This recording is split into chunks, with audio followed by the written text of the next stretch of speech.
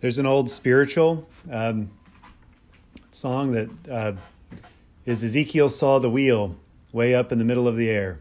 And it just repeats that chorus. Ezekiel saw the wheel way up in the middle of the air. Ezekiel saw the wheel way up in the middle of the air.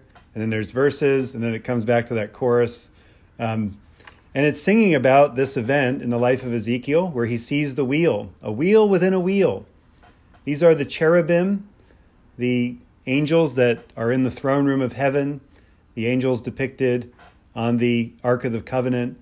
They are scary to behold. But when he sees them, in a couple of verses before this, they move and fly like a wheel within a wheel. All depictions of UFOs are depictions of wheels within wheels, portholes looking out as they spin around, the flying saucer, the UFO, all of these parts of our unconscious consciousness, all of these parts of life that we speculate about, wonder what we saw. Ezekiel saw it. He saw the wheel way up in the middle of the air. And here, it's not just that he sees a wheel and that he sees an angel, which is spectacular enough. But angels didn't put on shows for people. What angels did was they delivered messages. The word angel means messenger. That's all it means. So when you deliver a message, you become an angel, a messenger, an angelos, that goes and does God's work in the world.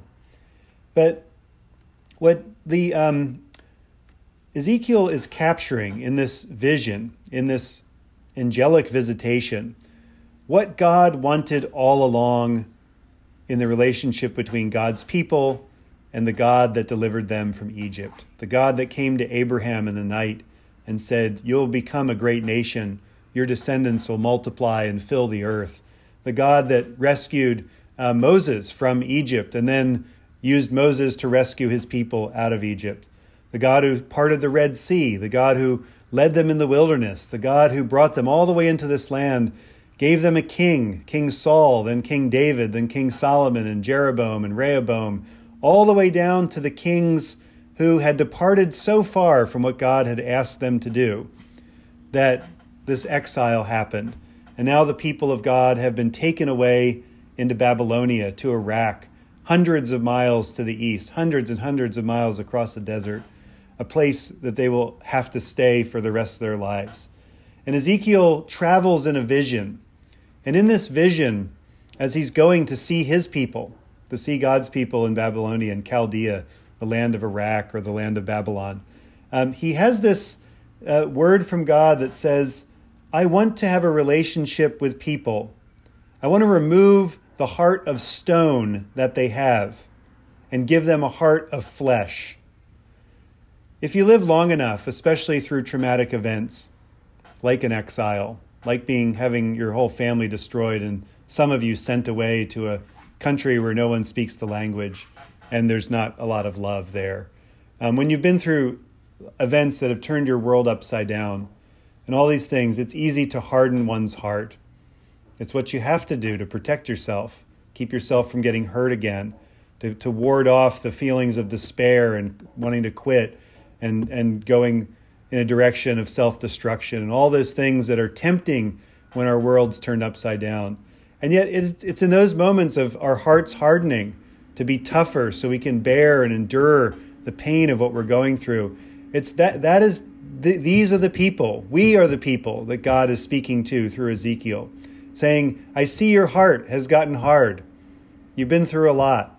And I want to make it a heart of flesh, a heart that beats again, a heart that pumps blood again, a heart that nourishes your body, a heart that gives you life, a heart that can be happy about things that are happy and can be sad about things that are sad, and a heart that can go with the ebb and flow of life and not be stuck in that hardness of heart." Because the problem with a hard heart is that it cannot love. It can't love yourself, can't love anybody else, and it can't love God. God is always calling God's people into this relationship, and God was doing it all along. This was always the point of all of this. It always was.